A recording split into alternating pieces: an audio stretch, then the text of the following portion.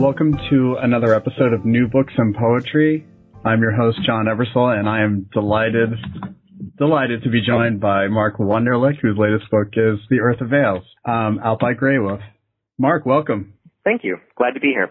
All right, excellent. So I was recently in an interview, somebody asked me what I thought was like hands down like a great book I was reading, and yours definitely was the first to come to mind. It's really just one of the best books I've just read in a long time. It really just spoke to me. But before we get into it, I definitely wanted to back up. And, well, I feel like I've learned a lot about you, whether through your books or prior interviews. I really don't know anything about, like exactly where your childhood took place. I know it was in Wisconsin. But can you talk about your childhood, where you grew up, where you were raised, and also about your family? Sure. I grew up in a very small town in southwestern Wisconsin called Fountain City. And it's not the closest sizable town is Winona, Minnesota. So it's right on the banks of the Mississippi River. And the town is about 700, a population of about 700 people. Wow. And I think at its sort of highest, it was maybe about 1,200, and it's back at 700 now. So it's a very small town and has consistently been small. It's primarily a farming community, and my family has lived in this area, in this part of Wisconsin, I think since the 1830s. Mm-hmm. So, there were Wunderlichs who founded the town and were some of the first settlers to come and build there. And so my family's been in the area for a really long time, since, my father's family, since they immigrated from Germany. And, but my immediate family's very small. I have one brother and, my mom and my dad. I grew up on a farm, there, though my father was really only a part-time farmer. Mm-hmm. So it was a kind of, my grandparents lived nearby and some other relatives, but my family remained small and is getting even smaller. Yes, indeed. And, is your brother, is he younger or older than you? He's 3 years older and he lives in Portland, Oregon. Oh, does he? Yeah. Do you, see him often or? Not that often, actually. Yeah. Now it's really just holidays typically. Yeah. And so it seems, more and more rare that the whole family gets together. Yeah. That's definitely that's definitely true. So I'm curious. I'm going to really fast forward and jump right into kind of, what we share in common is time at Columbia, and coming from that. Such a rural background, is that what drew you particularly to New York City to do graduate work there, or did you already kind of have experience in urban centers before reaching New York City? I really didn't. I think I graduated from college. I went to the University of Wisconsin, and I graduated from college. Madison seemed like a big cosmopolitan place to me, and in many ways it's a really big college town. Yeah. It is sophisticated, but my own experience of urban places, I hadn't, until I moved there. I had visited New York City once. I had been to Chicago a handful of times. I knew Minneapolis. I'd been to Berlin when I was in a high school German club. But I had no experience of living in a city. Right. And when I was, 21, I had managed to save $700. And I bought a one-way plane ticket to New York City, and I thought, what could possibly go wrong? I have $700. You're loaded. I'll be fine. And in fact, I was. So I moved there in, I think it was January of 1992. Wow. And I worked in New York for a while before I started Columbia, before I went to graduate school there. Yeah. And what was that kind of pivotal moment where you're like, okay, poetry's for me? Did it like occur to you as like a young child, or like what kind of, was there a culture of reading in your house growing up and you naturally gravitated towards books? How did you kind of, become a reader and then eventually find yourself drawn to poetry? Well, I've always read, as far back as I can remember, as soon as I was taught, when I was 4 or 5. But my mother read to me as a child all the time. I remember my grandmother reading to me. My mother is a big reader. My father, not so much, but, so there were books in the house, and I had, I had books in my room as a child, and I was always in them. I spent a lot of time there. So reading was definitely a part of my experience growing up. The bookmobile would come to town, and that was on the calendar all the time. It really meant a lot to me. It's a thing that has changed now that is kind of hard.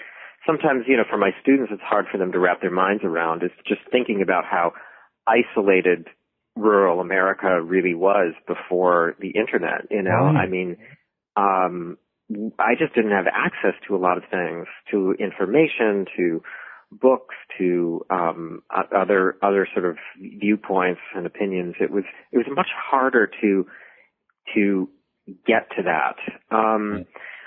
I did not write. I was not one of those kids who was a sort of precocious writer of charming poems. Right. That never. Your parents weren't asking you to read poetry like at dinners or whatever. No, that was not it. And in fact, that kind of, that would have been seen as showing off, right, as sort of, as a kind of, vanity or something. My family was religious. I grew up going to church, weekly, often more than once a week. Yeah. What kind of church? And, I was raised in basically a kind of bloodless Protestantism. Yes. With Calvinist roots. Yes.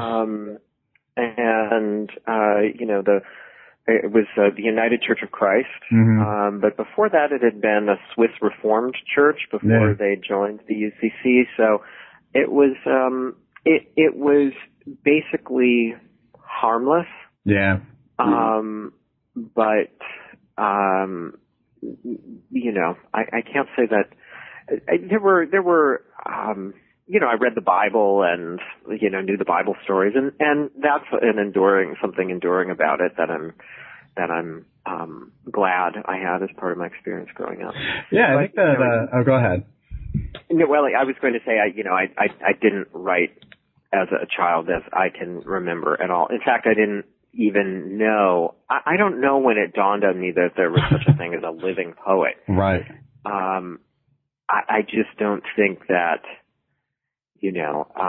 I really thought that was like being I think I said somewhere else, it was like, I thought it was like being a stagecoach driver or something. Right. It was so antiquated and out of place. And then when it wasn't really until college that kind of entered my consciousness. Yeah, that's interesting.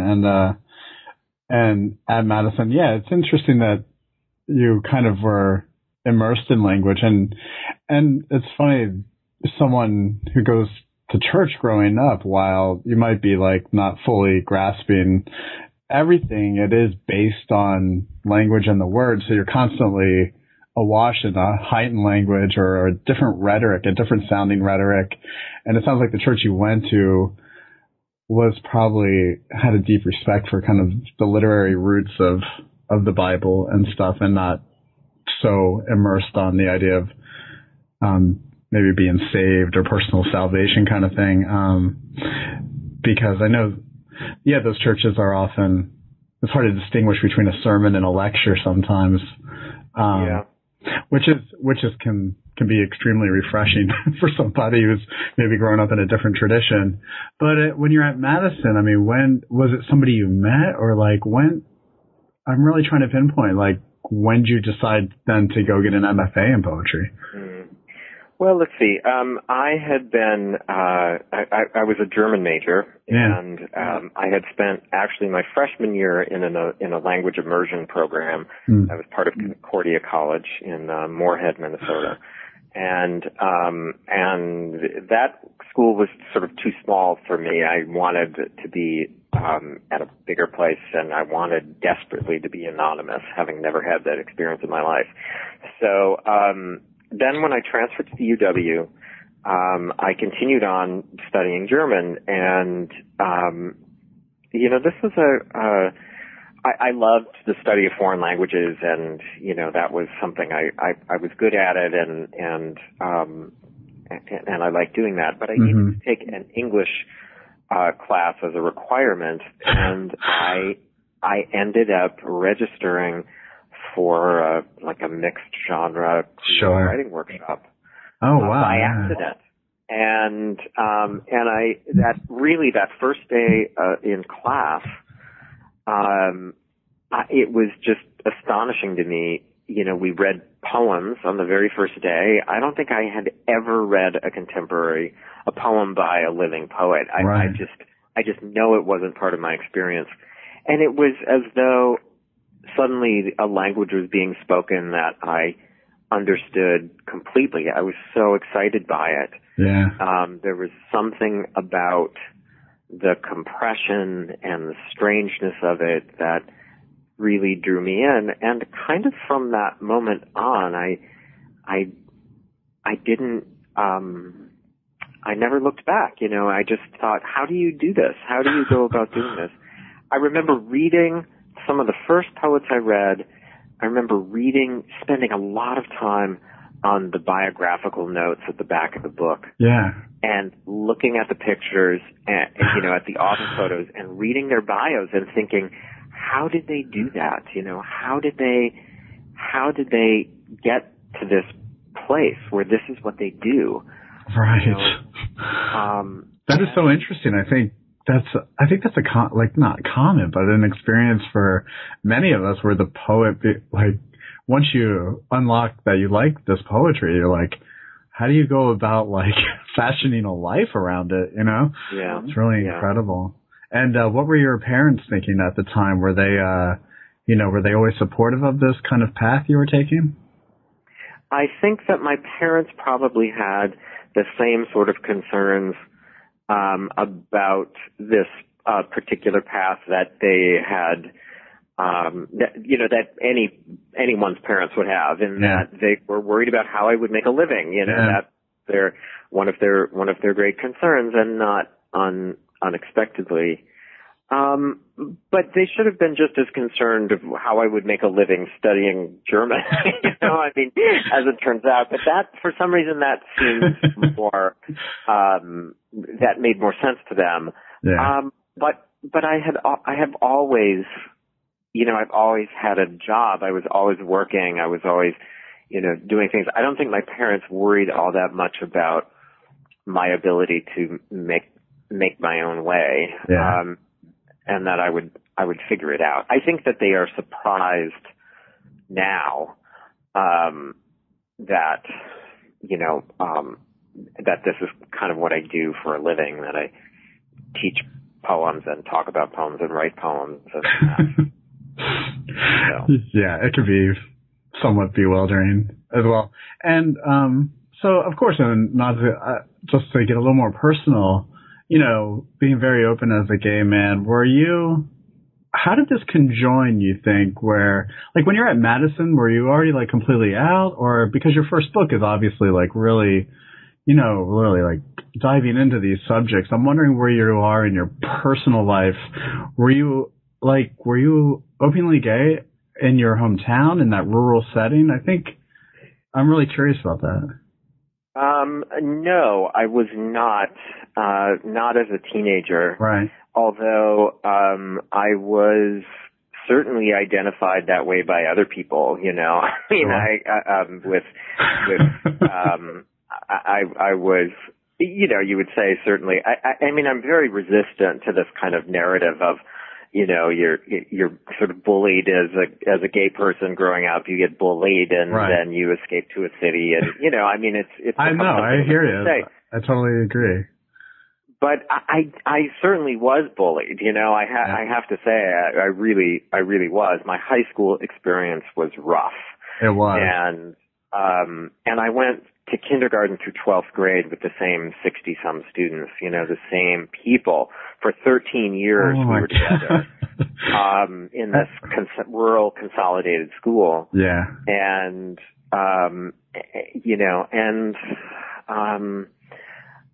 I rebelled, I think, in my own way when I was in high school. Yeah. I was a bit of a goth. Mm-hmm. It was the 80s. Yeah. And in that way, I ended up standing out and targeting myself even more. Now, I'm not saying I was to blame for it, but I didn't make things any easier for myself. I hear you. That said, I don't think, I didn't really kind of fully come out until I was in college. Yeah. My freshman year, you sort of step in and out a little bit by the time I was a sophomore. I had busted out. And, while I was at Madison, I moved into an apartment, and my next door neighbor was Dan Savage. And Dan and I became friends. And he was started the Madison chapter of ACT UP, and I was like, if you're going to meet anybody who's going to make that transition smooth, it's probably him. It's true, so he was really very much a part of that, kind of seeing, Dan's a little older than I am, but just seeing how he was and kind of throwing myself into different kinds of activism, things like that. So by that point, I was out and not going back. Yeah, and was the reaction from your parents kind of like, oh yeah, we already knew that, or like, was it pretty supportive, or did it cause any I don't know. I mean, well, I don't know how I think parents internalize these things. Yeah, it was actually a little rough. Yeah. I think that. I think it was particularly difficult for my mother. I think that for a while there was a period of time where they didn't really, I wouldn't say that I was sort of completely rejected by them, but they were pretty cold. Kind of freaked out.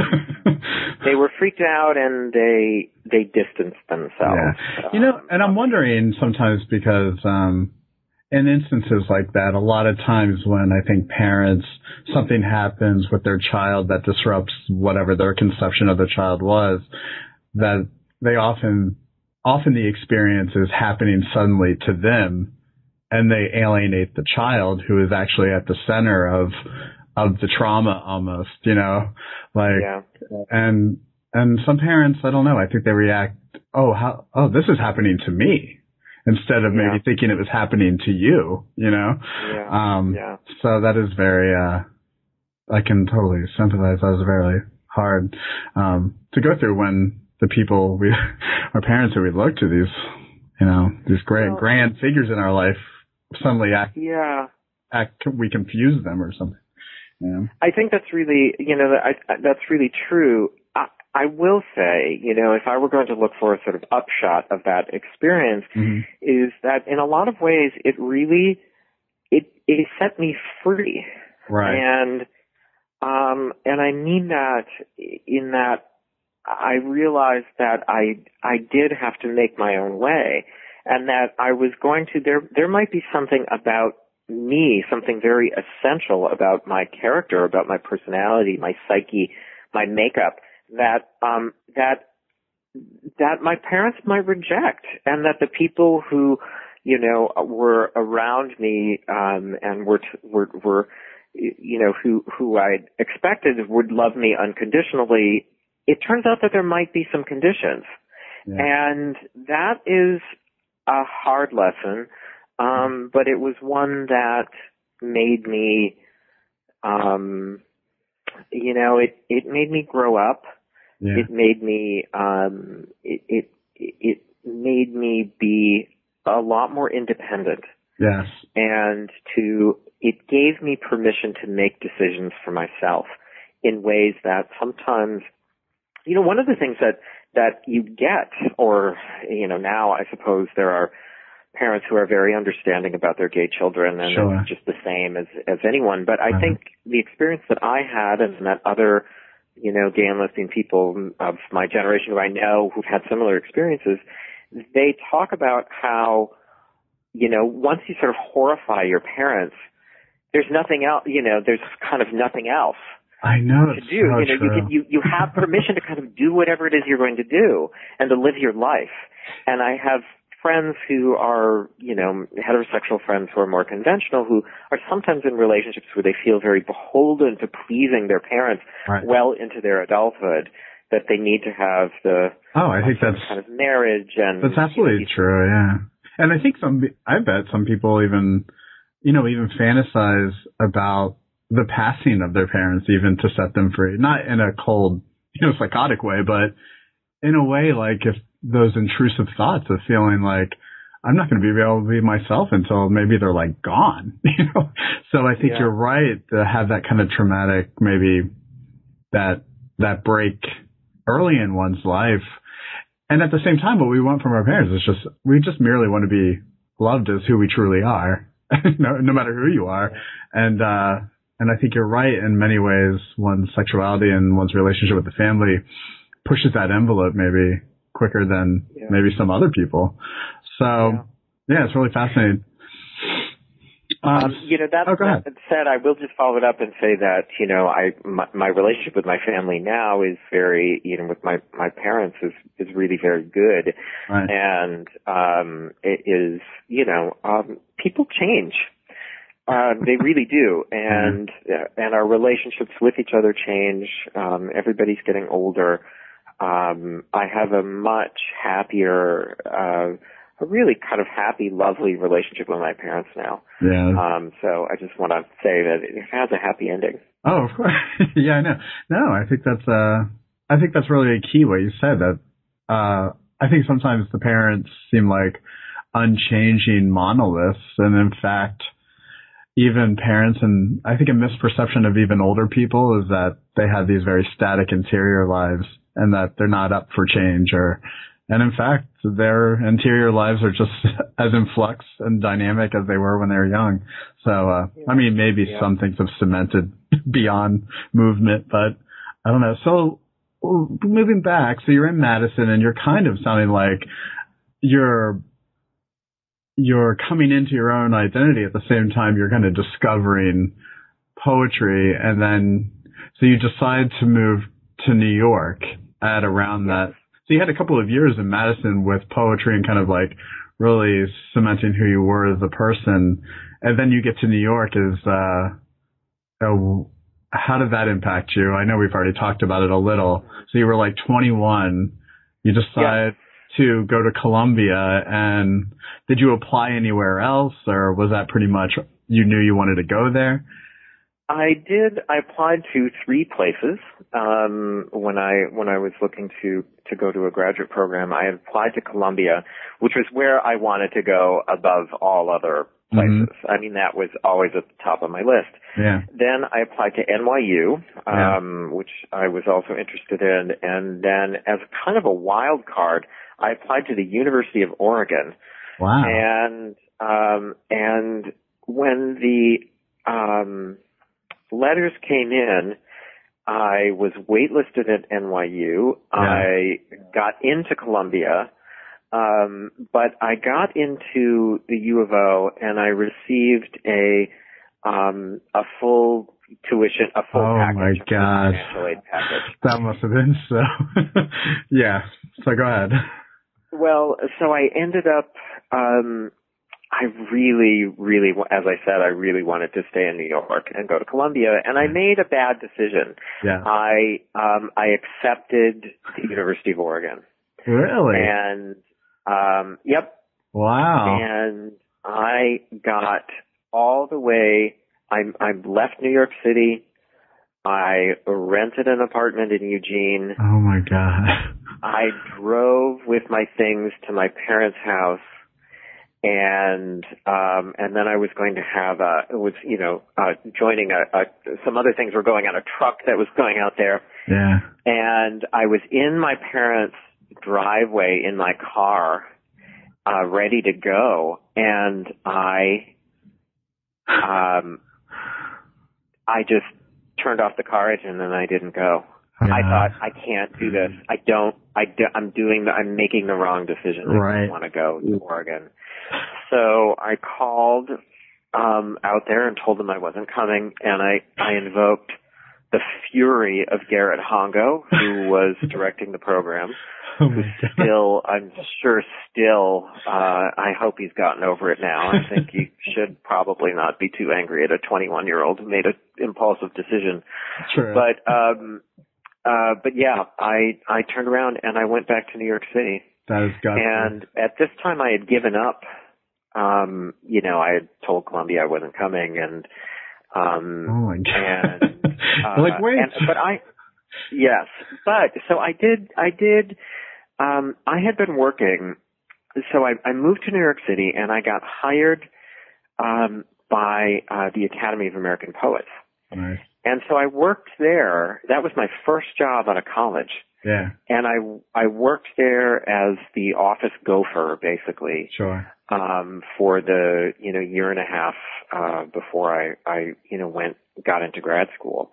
Oh. And I called Bill Wadsworth after I had given up U of O. I called Bill Wadsworth, who was the director of the Academy, and I told him what I had done, and I asked if I could have my job back. Yeah. And he said no. He said, no, you can't have your job back. You gave your job up. Oh, he's like, the only way I could hire you back is if I could hire you as an intern if you were at Columbia in the MFA program. And I told him no, I gave that up. And he said, well, let me make a phone call. So he called up to Columbia, where he also had gone, and they said I could have my spot back. Oh my God. So I turned around, I moved back to New York City, I enrolled at Columbia, and I kept working at the Academy, and I was so happy with that decision. It was really the right thing to do. Definitely. Wow, that is an amazing story. And who were some of the poets that you worked, not the teachers, but fellow students? Because I think you were, it's amazing to look at like different like chunks of time through that program and to see, I know when I was there, I was looking back, at like these different little generational pods of people that had gone through there, and it was really incredible. And I was just wondering, like, who was there? Who were you sitting next to in workshop? Yeah, I remember having one workshop with Claudia Rankin, mm-hmm. Christine Hume, Ben Downing, David Yezzi. There were at least those four, Scott Hightower, all people who've gone on to, to have books and to publish. And so we were, we were together. And then a little later on, though I didn't fully overlap with them, they were just like a year behind me. There were people like Brenda Shaughnessy and Tracy Smith. Sure. And Tim Donnelly and Mary Jo Bang. So there was another kind of, these were some of the poets of my generation who were around Columbia at that time. And and it was really exciting. Yeah, definitely. And the kind of just the aesthetic styles that end up coming through there are pretty divergent, and I think that says a lot about the program. Was it ultimately a really good experience for you? Was it challenging in any way? Did it push buttons for you in any way, or did you really you were like locked in and loving it? It was challenging, but I really did love it. At the first year, I think I had a pretty typical experience to a lot of students in graduate writing programs where I was just kind of clueless and wasn't writing all that well and, was going through the paces. And it wasn't until the very last workshop session in my first year that I wrote a poem that I thought kind of it signaled a change. And sure. that was the kind of work I wanted to write. And that was a workshop. J.D. McClatchy was the teacher, and he did this thing where he sort of tapped the paper with his finger. I remember it, and he said that this is the real thing. Yeah. Right here. You just crossed over and you've written something, something worthwhile. And I remember that really, really distinctly. Yeah, that is. I was going to ask you, kind of like one of those moments I think like a lot of poets have where they're like, one little moment of like great confidence building where somebody either gives you a yes or maybe it's somebody publishes a poem finally, but that moment when he kind of tapped the paper and like, yes, Mark, you're heading in the right direction with this. And I know you've been interviewed about your first book quite a bit, and I loved how you talked candidly about just your general ambition and that kind of like manic process of like trying to get your work constantly in circulation. And it was really like a real pleasure to hear somebody speak so candidly about like, at the end of the day, we long for certain types of fame, or we long for certain recognition and stamps of approval, whether we like to be all tough and independent. We still, in many ways, a part of us wants to boast to ourselves. And it's funny that you talked about earlier in your childhood how showing off your skills might be a form of boasting. And now we live in a culture with social media where boasting is ubiquitous and reflexive. And when your first book came out, I'm trying to remember the year, but the internet was nothing like it was now. It's very interesting to think about. But, one of the things that is being said about The Earth of Veils is that it's such a distinct departure from the first two books. I think I read an interview where you were kind of discussing whether it was like male gayness or homosexuality in popular culture, and how I think once the markets or popular culture kind of latch on to concepts of sexuality, they end up framing it in very hackneyed, sterile ways. And in the interview, I thought you were so dead on. Like, until pop culture really like tackles sodomy and that like guys fucking each other, like it's always going to be this kind of sanitized version in the market. And it reminds me of like constantly, like for the last 5 years, the hyper stylized, perfected like lesbian sex scene you see in movies now. It's like an obligatory lesbian plot going on always. Yeah. And I was really surprised by your comments about like the push towards, whether it was like, I think what you were saying is we've kind of lost like in our culture, the idea of gayness as like a subversive kind of thing. And it's more about acceptance or something. And I wonder if you want to speak to that for a second. Yeah, well, as long as popular culture, one of the key words there is popular. Right. It means that it appeals to the point of popular culture is to have it appeal to the largest audience possible. Right. And like gay people are always going to be a minority. That it's a static number. It doesn't grow. Right. It just remains the same. And so whenever you have depictions of homosexuality happening in popular culture, it's going to be geared and created both by and for heterosexual consumption. Right. And so, you can have gay people producing that work, but they are just as likely to be trying to make it palatable to the mainstream. Yeah. And I think that, I find myself really startled and surprised at I guess I shouldn't be, but I'm still bewildered by the great push for gay marriage, right, as opposed to even, wanting to expand the rights in domestic partnerships or even, I think even more progressive, getting rid of marriage altogether. You know, right. Why is marriage this privileged institution? I mean, we right. understand why it is, the cultural roots, but it's so inherently conservative an institution, right. and that here you have this minority that has been on the kind of outskirts, on the margins for so long, trying so desperately to be included in it. And the analogy I always think of is it similar to be, you know, to lobbying to be allowed into the country club. Right. I don't want to be a part of the country club. Right. The very premise of the country club might be disgusting. So, I mean, I guess the only argument is once a marginalized group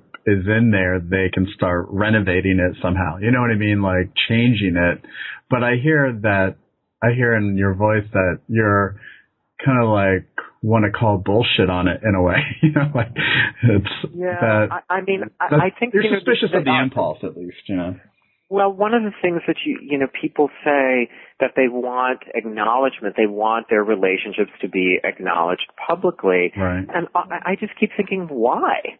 Why do you want the heterosexual public to acknowledge your relationship, to acknowledge that you are, that you are worthy? I mean, it makes me feel a little sad for those relationships that you need to have it acknowledged in some sort of public way.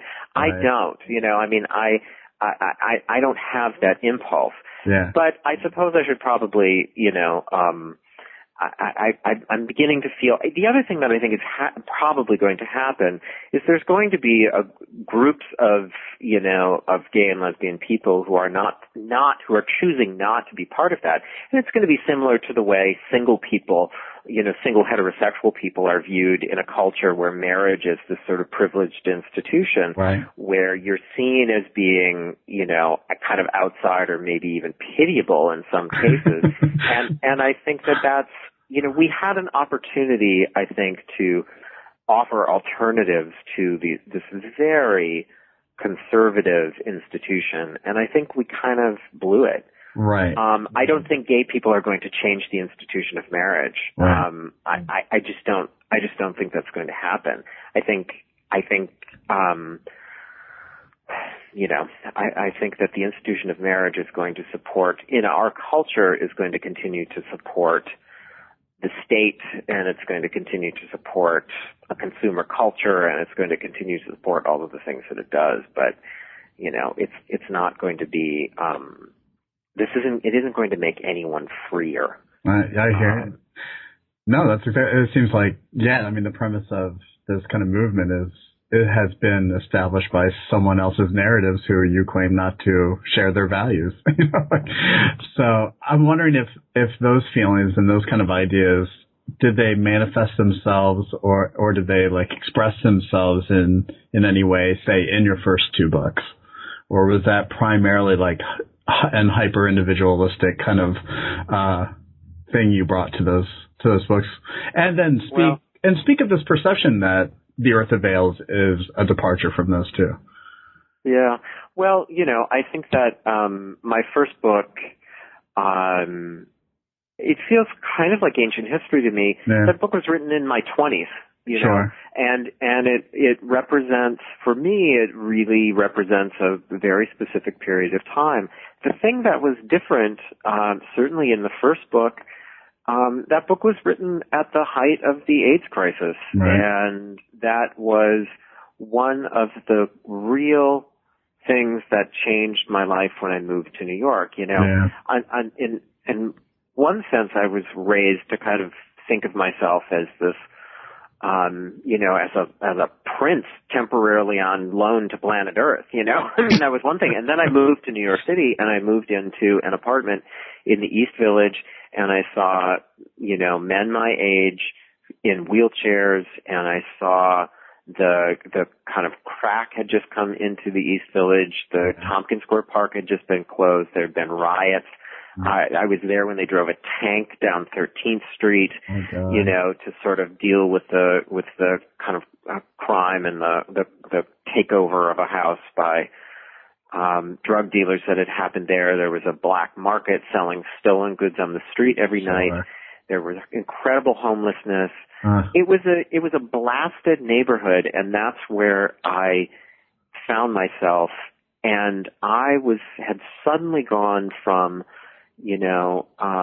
this kid from a farm to just another homo living in the East Village who, in the Reagan era, was by a good deal of the dominant culture was seen as disposable. Right. And that was such a shock to me to find myself in that position.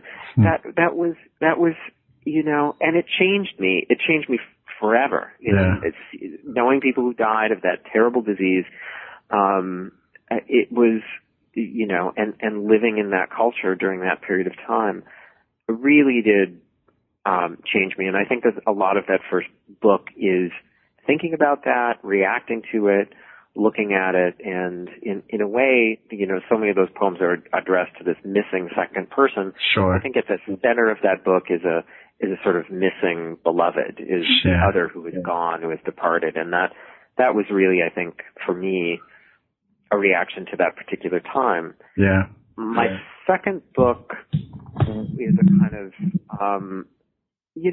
it explores, in some ways, I think these three books have been kind of a trajectory. I think the second book is halfway between the first one and the new one, but I wanted to divorce myself from the kind of confident voice that happened in that first book. And when I started finally working on voluntary servitude, I was sort of horrified by the way in which the speaker in my first book was so confident and bold and seemed to know things. And in my 30s, I think I realized that there's so much I didn't know. Yeah. It was it ended up being really different.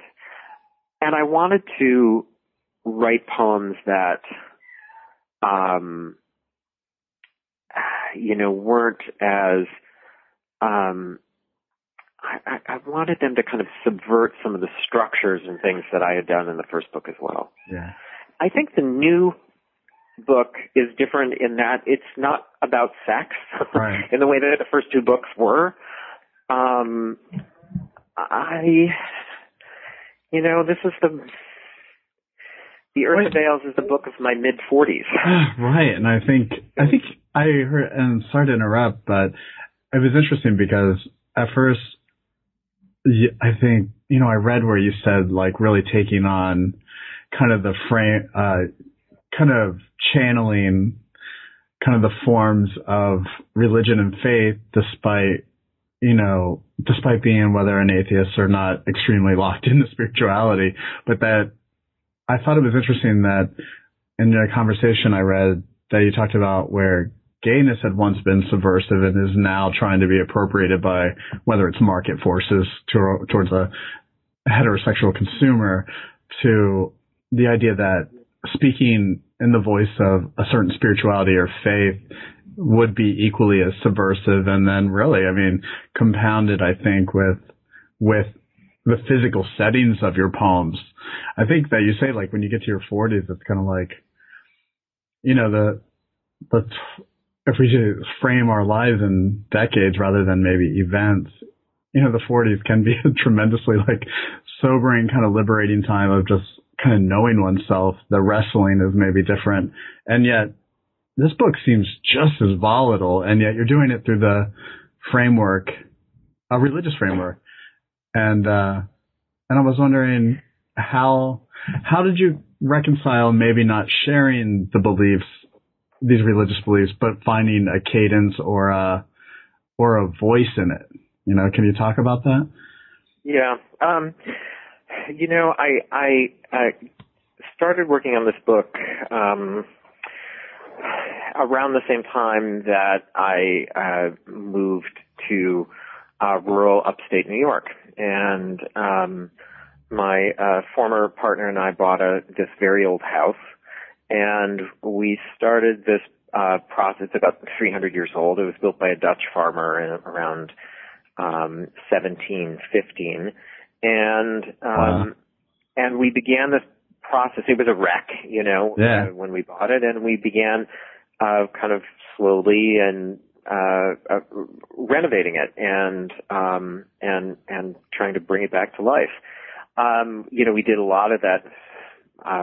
Much of the work we did ourselves, and so I found myself kind of sifting through these various layers of history as we worked, as we peeled back the different layers of the house to try and get it back to its original state in some ways. And I became very curious about the people who had lived here and who had built the house and what their lives had been like. And so I began kind of researching the material culture of that, of this place and time period. And I came across a family Bible in a local history archive, a Bible that had been attached to the family. And in it, I found this document, which was called a Heaven Letter. And this one was printed in German, and it was a kind of like a house blessing. And it was full of various sort of admonitions or advice. And, and I was immediately drawn to it and interested in it. And I copied it down. And in doing that, as I looked at it and thought about it, I thought, I should see if I could just adapt this into something contemporary. What would it sound like? Yeah. And it was just an experiment, something I thought that would be fun to do. And so I did that. And then I started looking for more of these documents, and I found them. Then when I was home at my parents' house in Wisconsin, I found this Bible, a little prayer book. It had been published in the 19th century, so around 1870, and it was also in German, and it struck me as this kind of compendium of anxieties, of the kind of fears. Each of the poems or prayers were very specific, like a prayer to be said at a harvest, a prayer to be said at a sickbed, a prayer to be said, before a journey by sea. And so I began again that process of adapting them and seeing if I could bring them into a kind of contemporary milieu and have them reflect things about my own life. I was struck with both of these things by the voice, by that kind of supplicant voice that is both sometimes, equal parts praising and complaining and begging. Those are kind of the three, I think it is the three different registers for prayers. That's really wild, yeah. I think the important thing about this is the connection I think that I made was with this book at my parents' house. That this had belonged to some relative, and this reflected in some way their belief. And in adapting it, I wanted it both to have certain notes, I found myself bringing a kind of archaic diction into play, but I also wanted it to be contemporary. So I feel like I wanted to kind of flip back and forth between the old and the new. Yeah. But I felt like I was somehow connecting with this ancestral past. Right. And I think what I've been really aware of in recent years is that my connection to this place where I grew up, which is very vivid to me, very, there's a kind of family mythology that goes back generations that I've been told ever since I can remember. And I no longer live there. I'm not going to live there. Yeah. There are no children in my family. My parents will live out their days there, but that's going to be the last generation. Isn't that something? Yeah. Yeah, it's really incredible. I think, sorry to interrupt, but I think one you're describing, I think, is just a wonderful, you almost sound like the sleuth aspect of the creative process that it started with the reconstruction of your house and kind of organically figuring out, I don't know.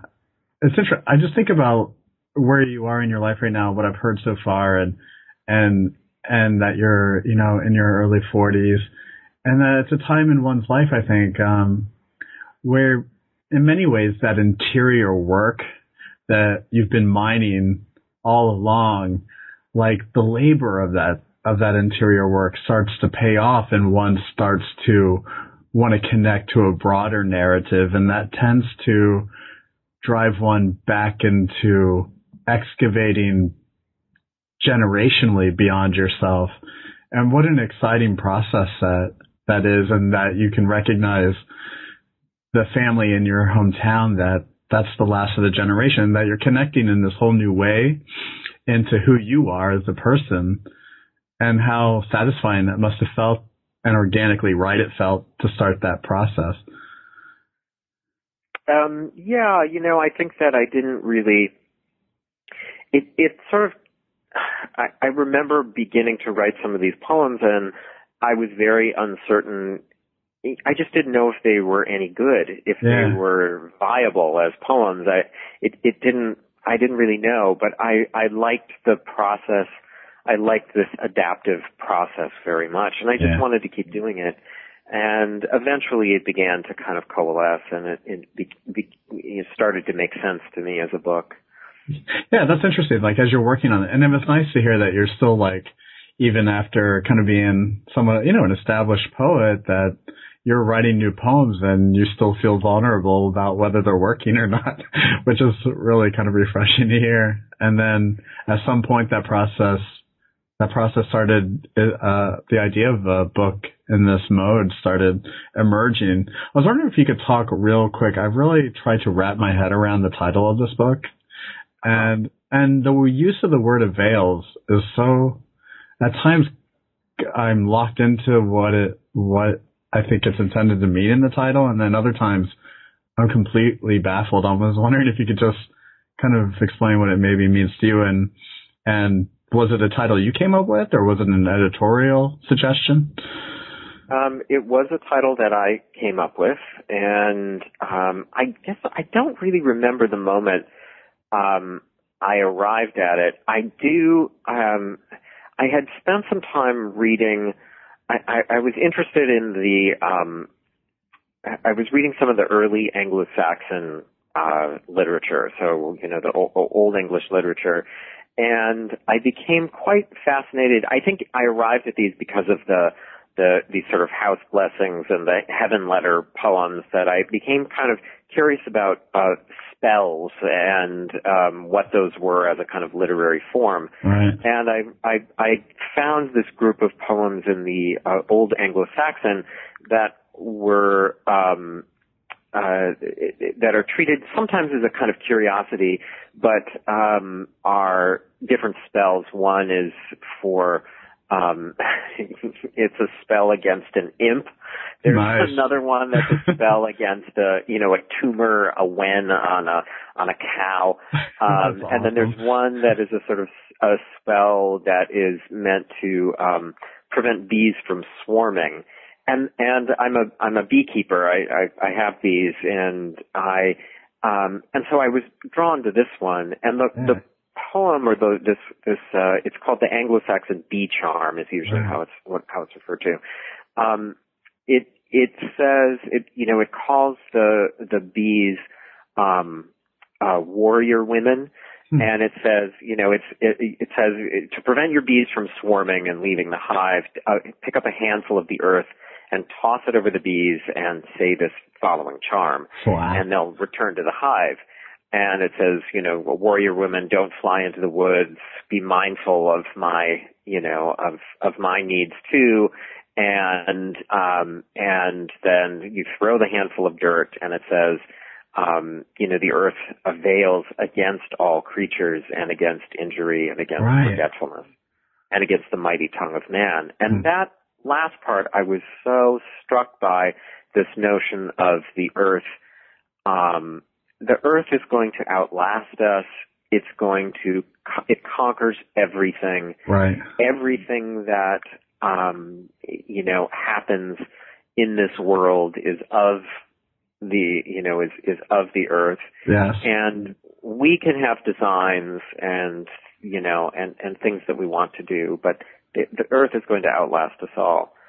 I think the other thing that is often on my mind is the terrible state of environmental degradation that we have found ourselves in, and it's in the way in which it's causing climate change. Climate change to me is just it's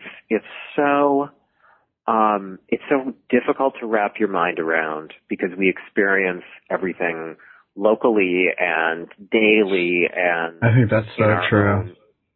And yet we have the ability to understand the scale of this problem, and everyone in the world has now experienced the kind of volatile weather and the storms and the shifting weather patterns, and this is just, I think that it's on the one hand, it's the Earth is going to win out. We're going to wreck it for ourselves, and we're going to take a lot of species down with us.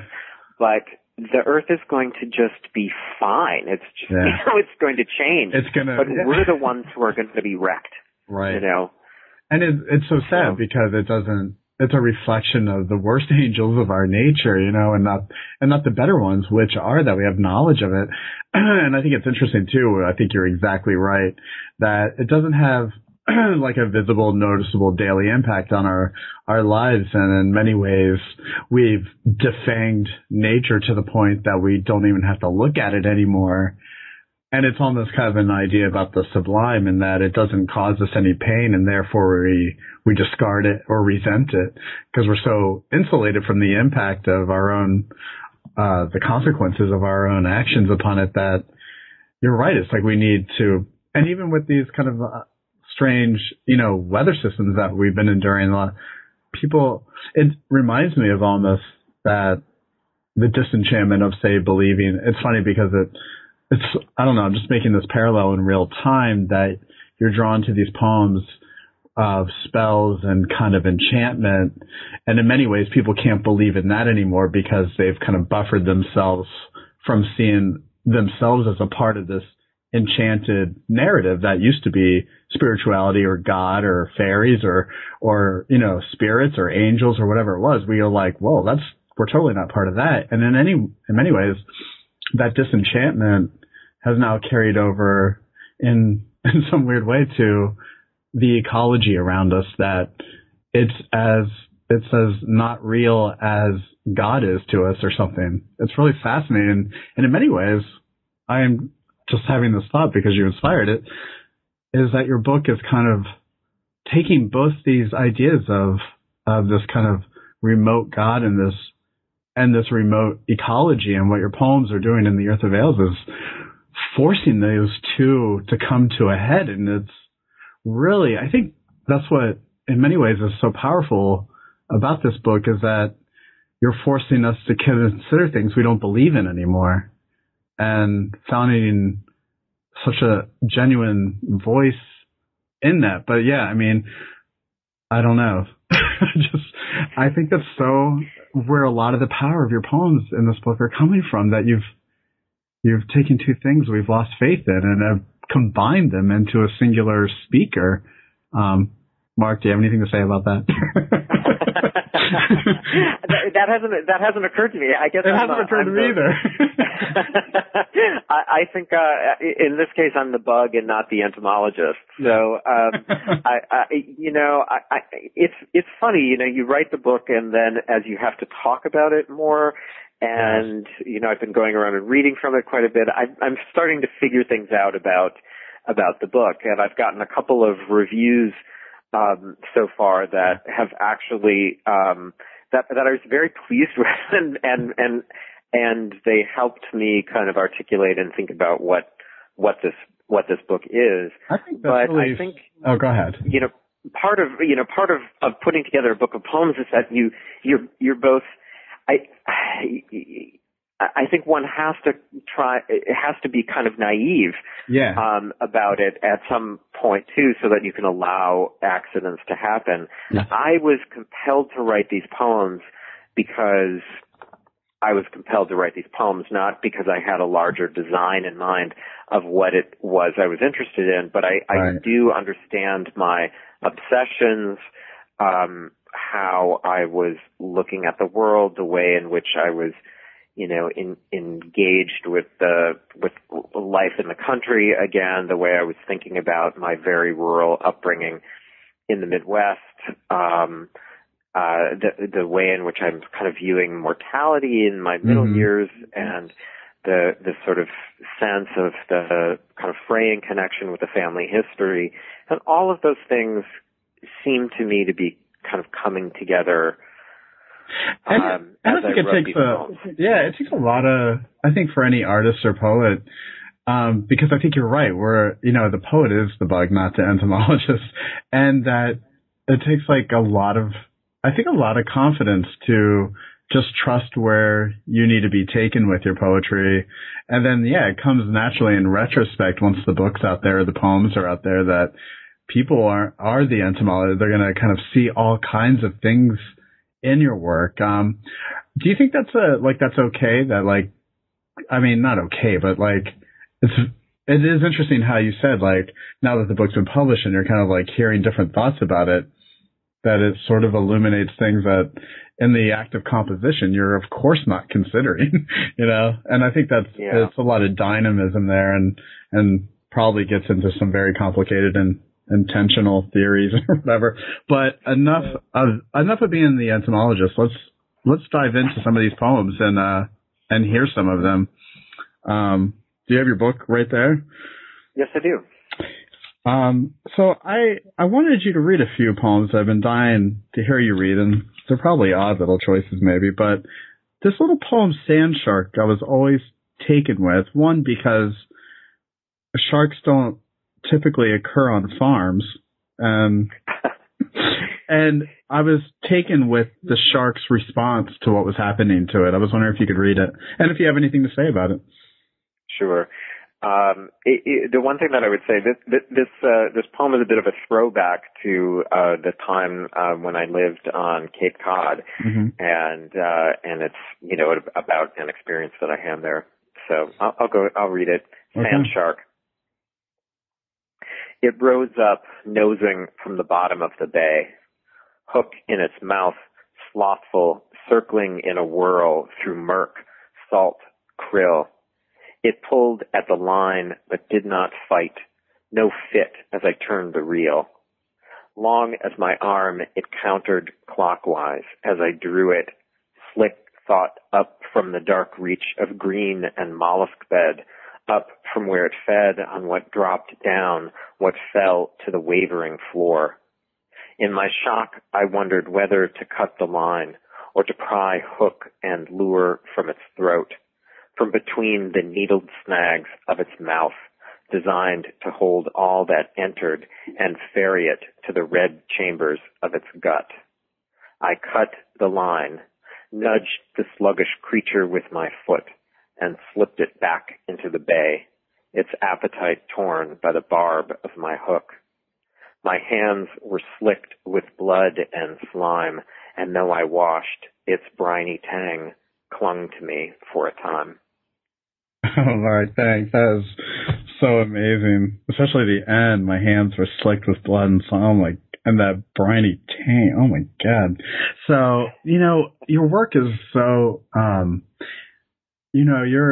your eye is something to definitely endure. And it's interesting, your fidelity to the image. And you seem to understand that description yields, so much, it does so much work without you even knowing it. And throughout this book, your fidelity to the grim imagery is just so utterly compelling, because it gets through the illusions of so much of our lives, especially, in modernity, and especially when it's encountered in nature like this.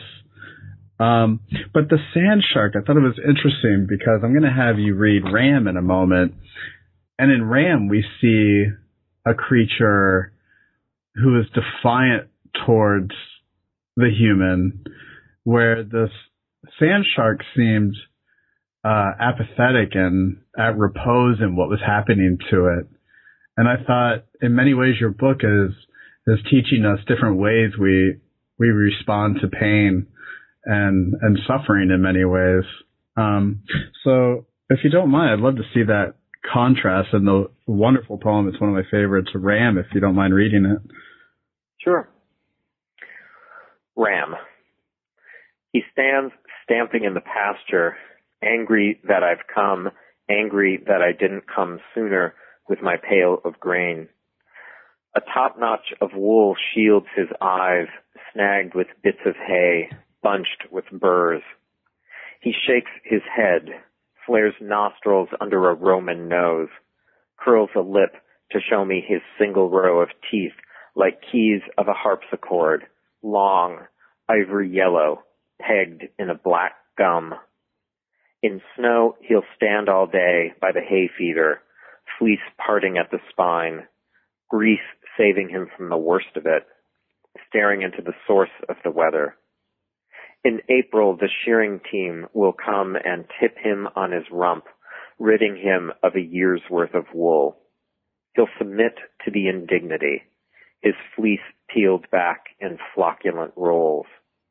Back on all fours, he'll trot off to find his flock, sniff his harem's bare behinds, account for his many lambs that nurse desperately, confused by their mother's altered forms.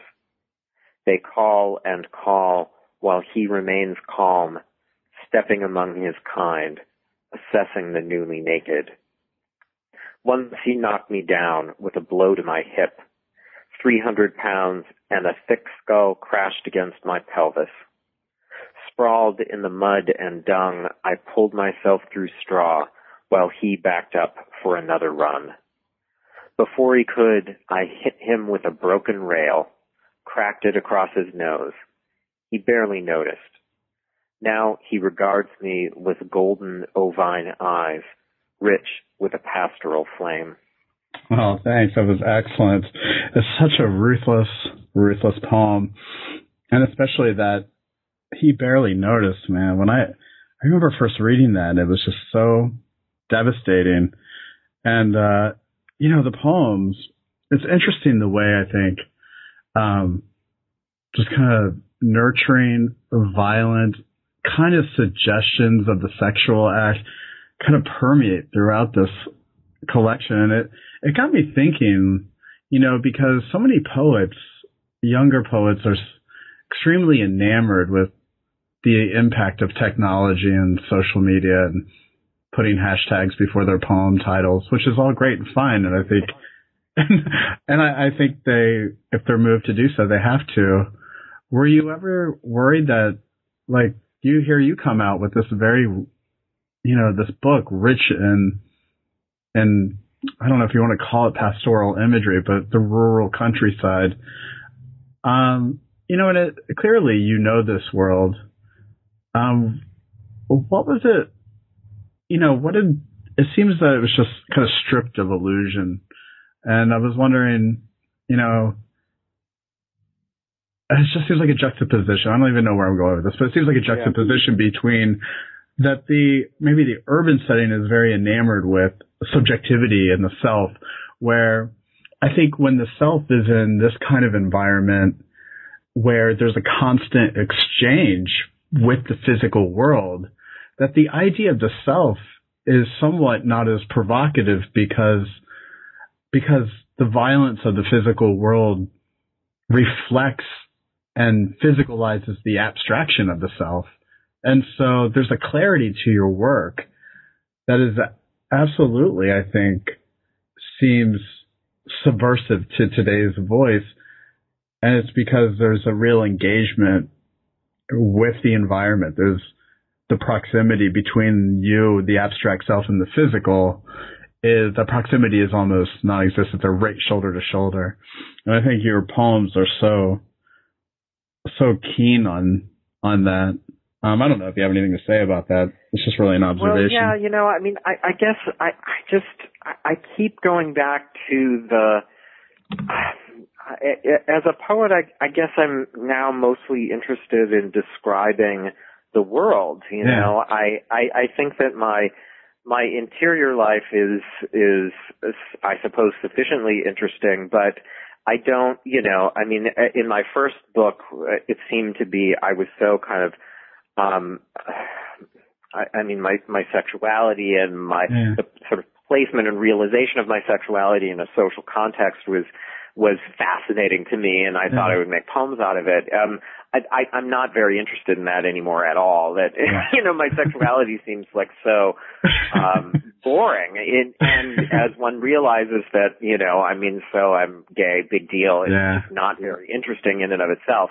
And but I now find myself wanting to write about the physical world and wanting to describe the natural world. I also, you know, I've always written, there are animals, certainly in all three of my books I've written about them. They've been a part of my life, you know, growing up around them. And I'm, as fewer and fewer people have the experience, you know, in the U.S. of rural life and of farm life, I see this kind of, I'm always struck by the depth of people's misunderstanding and their sentimentality when it comes to the places, their conception of where food comes from. Oh my gosh! And the kind of things that they think. You know, I sat in on a class in which I heard a student report talking about how monstrous, you know, Monsanto is, and how terrible it is that farmers make use of those products. Right. And I was listening to this, and I thought, well, yes, Monsanto is this giant international monstrous corporation that produces poisons. But I'll tell you, you know, farmers plant Monsanto seeds because they work. Yeah. And, you know, there was a sense of that, you know, there's a way in which people are disconnected from many of the realities of it. Right. I also, you know, my interest in writing about animals has to do, most people's experience with animals are with companion animals of dogs and cats specifically. And those creatures evolved so differently than did other animals. In other domestic animals, and they live in our homes now, and we sentimentalize them almost exclusively. Yes. And I think that when I think about the other kinds of animals, you know, I mean, the thing that this poem is getting at, here's this ram. This ram is hostile, is dangerous. Yeah. A lot of domestic animals, they don't like you, you know, they don't love you. They're not interested in you. And yet their indifferent, their absolute indifference to our existence, interests me. But I also, they are, domestic animals wouldn't exist without us.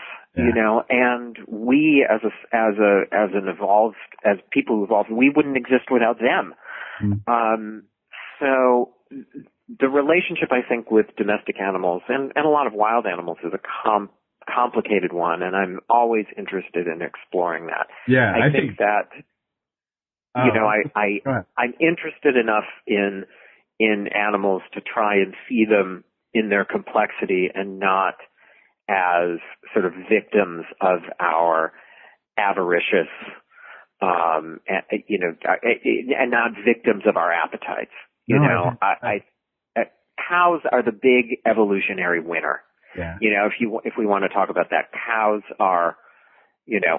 won in terms of evolution. They proved themselves to be incredibly useful to human beings and therefore preserved their DNA for all of eternity. As long as there are people, there will be cows. I love that you look at it that way. I think everyone has, and your comments about Monsanto and stuff, that we have, you know, these narratives that find their way among very smart people, and they're kind of based on a semantics of loss and blame and feelings of out of control. And I think you're kind of so interdirected to kind of just through your own experience to see it differently. And I love that your book does explore that relationship between these domestic animals and and like your poem about the boar. And I was thinking about when I was reading this because, I mean, it's not wild at all what I did. I went to a farm outside of Philadelphia to get ice cream,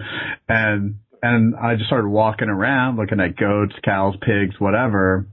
And I thought about the initial reaction that I was having was I instantly was aware of my similarities with that animal. I saw the cow's eyelashes, the skin strapped over the shoulders, the pupils of the goat, although different, similar.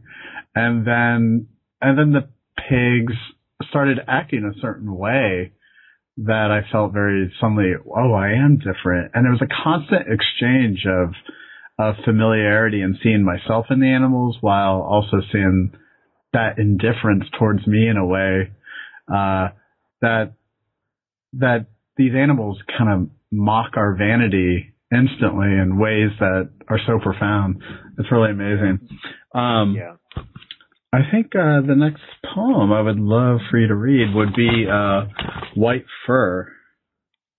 Sure. And if there's anything you want to say about it before you read it, feel free to, or just go ahead and dig in.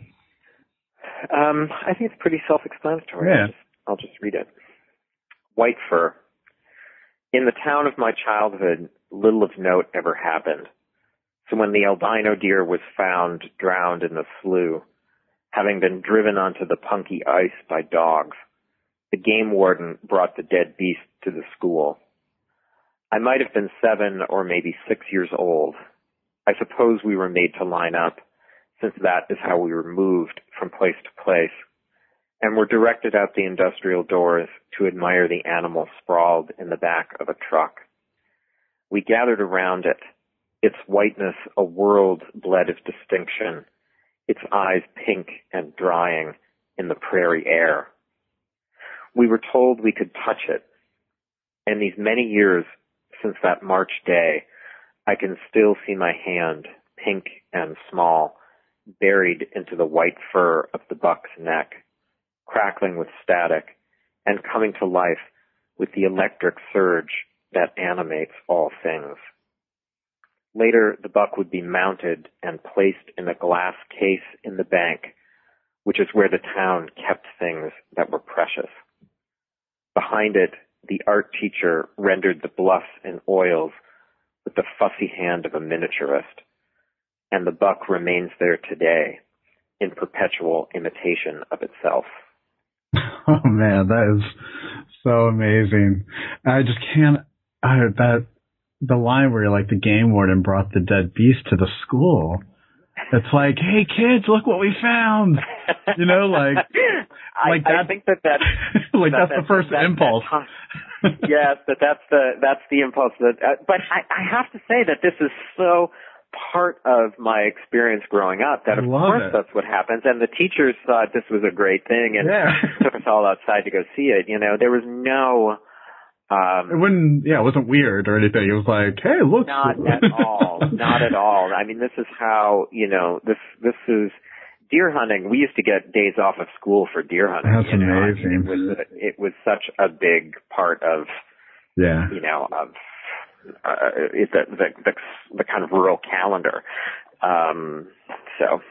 Yeah, it's really amazing because it's almost like brought to the school like this great mythical creature almost.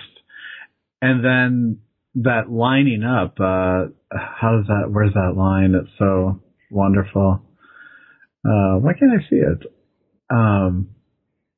I suppose we were made to line up since that is how we were moved from place to place. And there's that idea of being kind of socialized in a way and that you were the type of child to reach out and touch this fur and the memory of that. And then the idea that there's this art teacher as a figure. I don't know.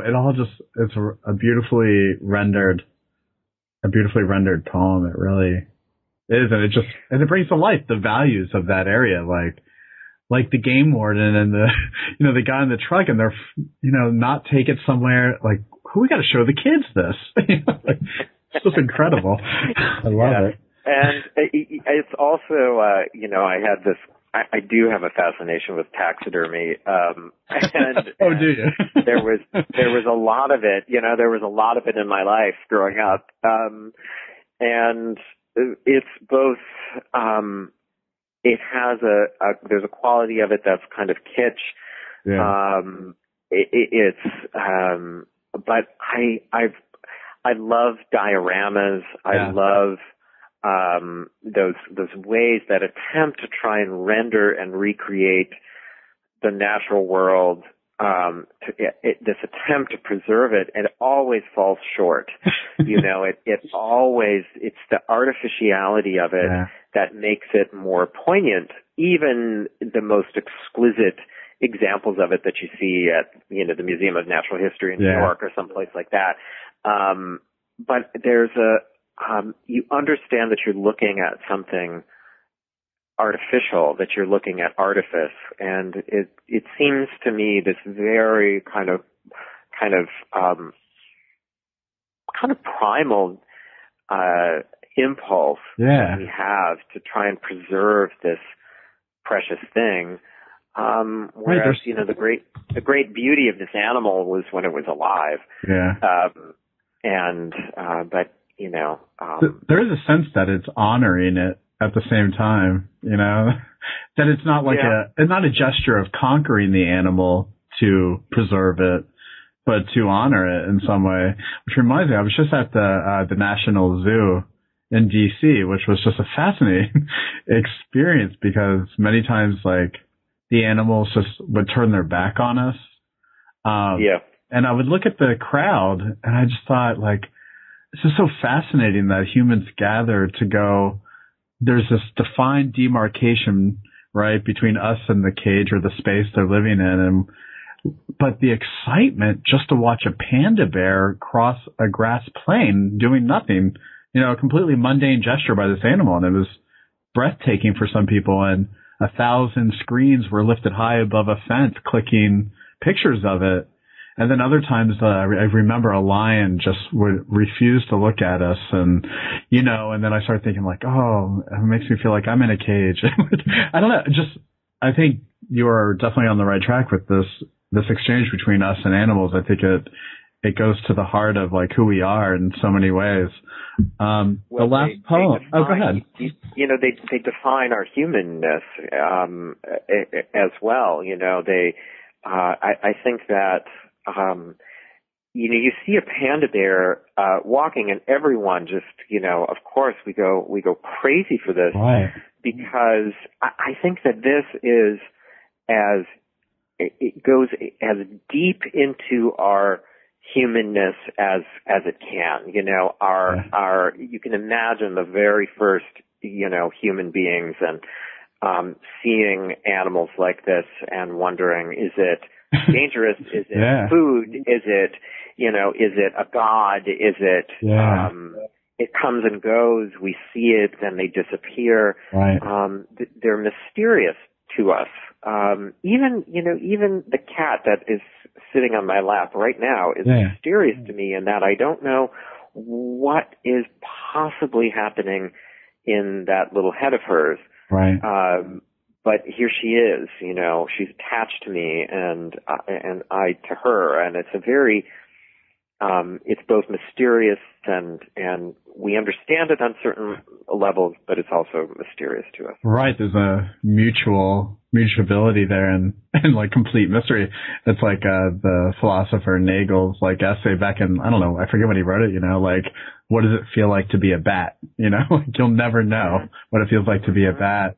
And the idea of, it does. It's like the animals bring out a kaleidoscope of feelings in us. And I imagine maybe the panda bear walking is, I don't know, I might have been just feeling envy that I couldn't just be doing the same thing. But, so the last poem, of the book is Prayer in a Time of Sickness. And I read this like so many times, it really knocked me off my feet. So I'd love to have you read it to send us on our way out of here. Sure. The one thing I would say about it is that it starts, here in the United States, and the poem ends in Iceland. I was wondering. I don't know if I asked you that already. I was like, or when I was actually like working on a piece about this book, and I was like, this is Iceland, or is it Finland? Or I didn't know, so I'm glad you. It ends in Iceland, so that's. And real quick, before you start, there is, I mean, to describe for the listener, there's 1, 2, 3 movements to it. And the first movement you said distinctly takes place here. And then even at Summer's End, I traveled north. That explains itself. Okay. So whenever you're ready. Sure. Prayer in a time of sickness.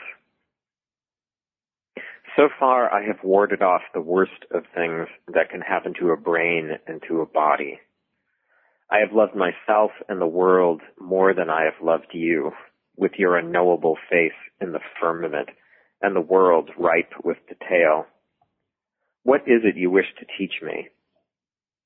My life has been one of tasks listed and attended, materials curried and weeded and laid by. I have been diligent and have done my work. Then a day came when I could not answer the letter of a friend, could not offer my help, read to the end of the sentence. The Phoebe tossed from his nest was broken on vulpine teeth, spirited into the undergrowth in the dark. Then the 6 fat wrens in their house hung in the arbor disappeared, and their parents stopped their singing. Weeds grew, and I ignored my chores, while the cat worried her tail of its most plumescent fur.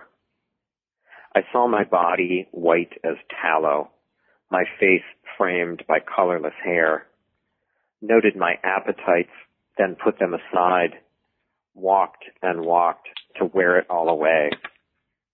In the bin, last year's potatoes grew their eyes without benefit of soil or sun, and I spent another night awake and unrested, knitting a cap for a child come too early into the world.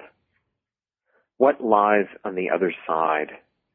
What do I need to know that will keep me anchored, admired as I am from a distance, an image false as a tin star? I yearned to be cast up on an Arctic island, bare of trees, populated by the recalcitrant and their flocculent, half-wild beasts, the air dry and howling, cliffs exposed, the wind stirring its cauldron of birds. You have written each of my days into your illumined book, though I believe this portion will remain unread, a page torn out and stuffed into a crack to keep out the winter damp. I was built by the love of my mother, then let go. She is now old, and sleeps much of the day like a cat, eats small meals in her chair, bakes for funerals, or dusts the small museum visited only by accident. And so she serves the ghosts of our town, and does not believe in you at all. At Summer's End, I traveled north, crossed the sea to the salted rim of the Arctic. From a rented room, I watched revelers wend in arcs bound by the corrugated street, breakfasted on liver paste and beets, rode tinted in the light of a city bus as it ferried me to the national attractions, a heroic past reconstructed in wax, diorama of a seeress wearing catskin gloves, dining on the hearts of dogs, spidery manuscripts chilled under glass, and the rusted nails and altarpieces standing in for an architecture long effaced by the wind's hand. A young man named for a god of fucking rode his palomino next to my dun. His face was chapped, and his hair was combed by the wind from underneath a helmet of foam. We passed the named steadings roofed in turf, the pyramids of hay, while our horses muscled like athletes on paths cut through knee-high grass, over lava and hill crest, past geyser and sulphurous marsh, horned sheep wandering wild through wind and rain. Hours went by and no one spoke as our animals huffed and pushed against the reins. My thighs tightened on my gelding's furred back. Hands learned his mouth like that of a husband. Your hold on this island is tenuous, broken as it is by the core of the earth, seeping its sulphurous reek and sanding the air with ash. The inhabitants live amongst the greatest powers visible to their water and ice-colored eyes. You are maddening abstraction. You, the triangulator, the great confuser. Take note. For centuries, this populace huddled in the earth-walled halls, smeared black butter on dried fish, spun wool in the dark, washed their hair in urine, and fermented their meat in whey. How could you ever conquer a land that didn't know bread? You have left me here to wander, far from friends, my family shuffling about their small farm, your absent gaze pressing them toward the grave, the night numbing me to the evident good I might do or understand or receive. There is a bruise on my brain that does not heal, nor does it spread, walled in as it is by pills. Your name is nowhere to be found in my future, treeless and tasting of salt. Here I stand at the estuary, my horse cropping grass, no sounds of men save the one next to me as he pares dried mutton with a knife. Geese conduct their exercises nearby. The tide's green hair recedes, pulled backward by the blue-skinned moon. The wind lifts, sun flickers, guillemots trim the horizon with their wings. As your great thumb pushes against my lips and you click the snaffle past my teeth. Mark Wunderlich, thank you so much for joining me today. Thank you.